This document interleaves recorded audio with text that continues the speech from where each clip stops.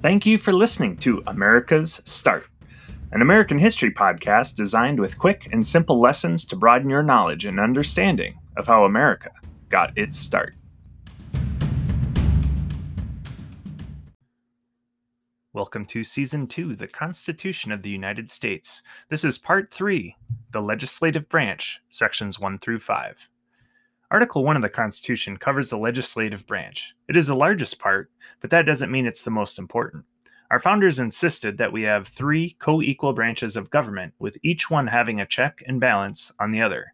However, I believe the legislative branch is the most complex because it encompasses the House of Representatives and the Senate. We will cover the first 5 sections in this episode. Article 1, Section 1.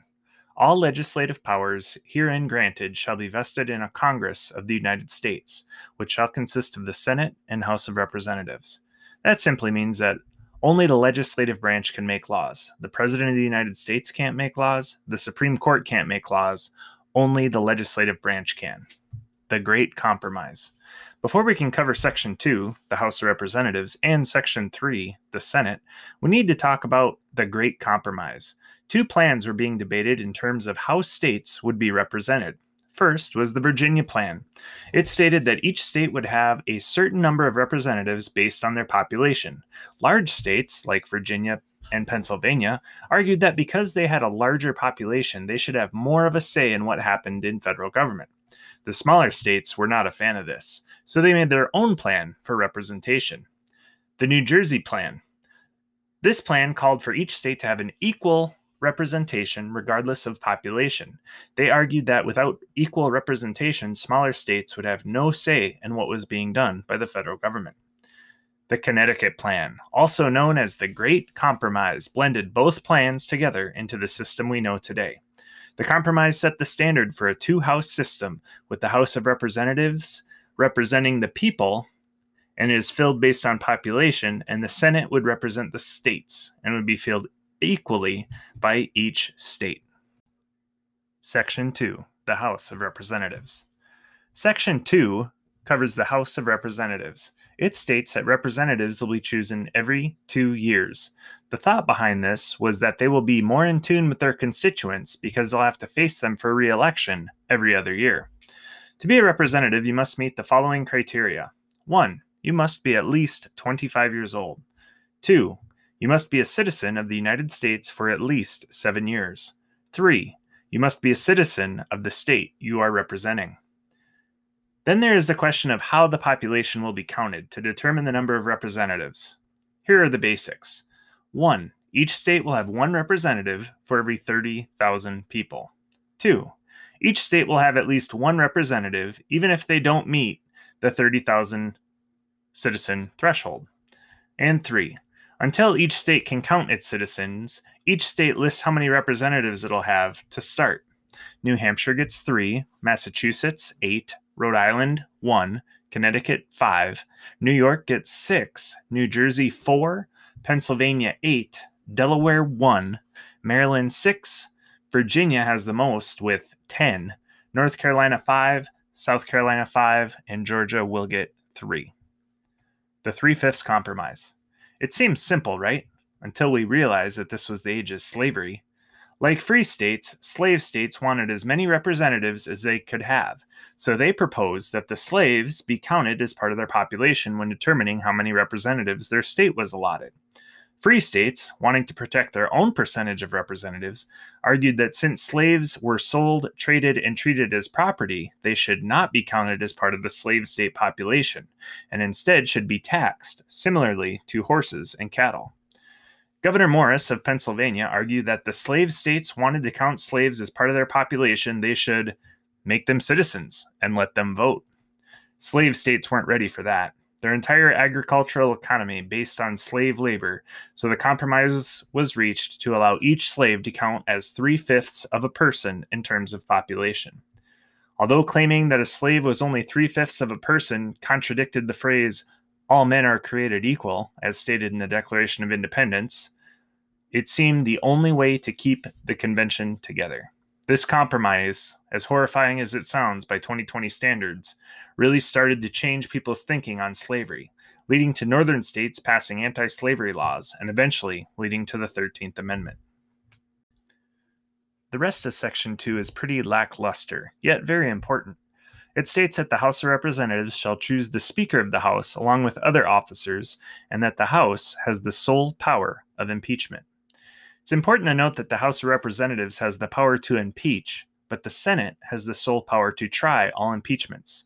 It's another example of a separation of power. Section 3. The Senate.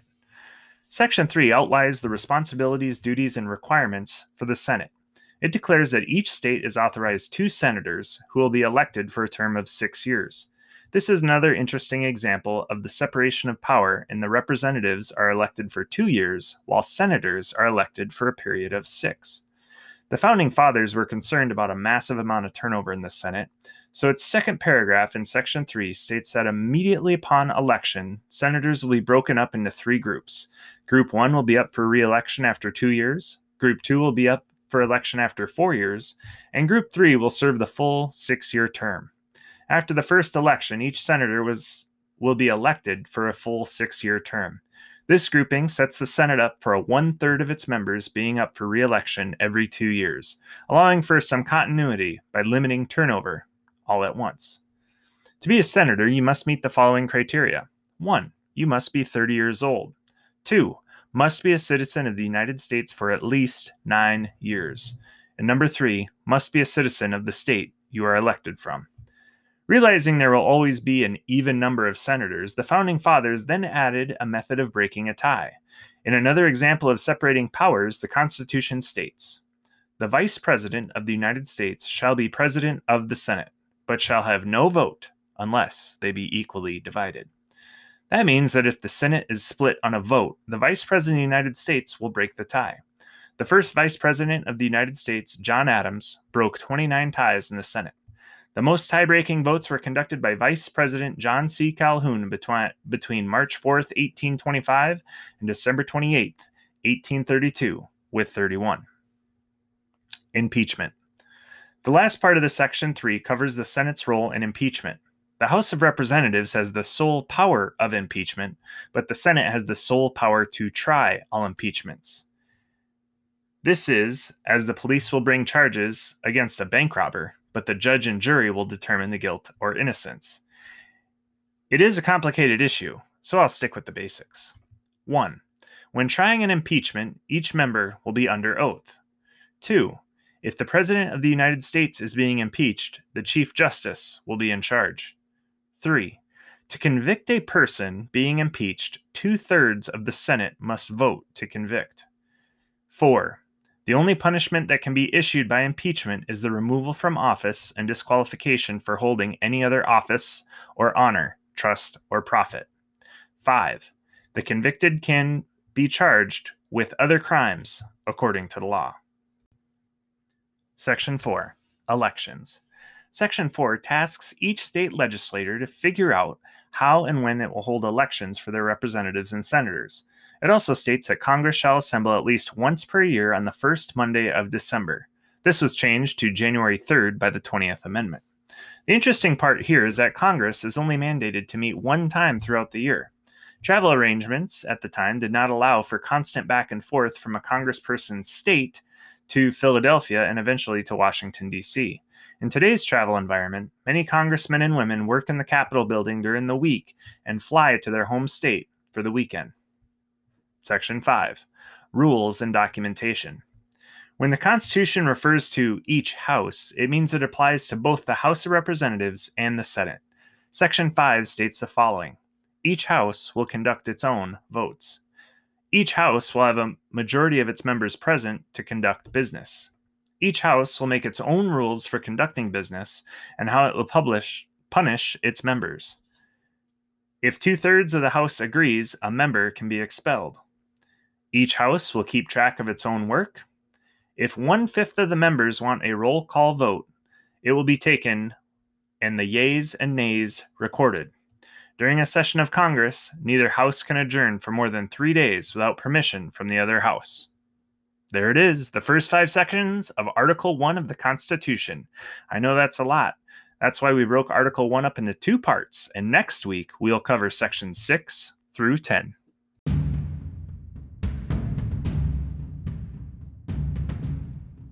America's Start podcast can be found wherever you find quality podcasts. If this is your first time listening, please like, subscribe, and share with your friends to help spread the word.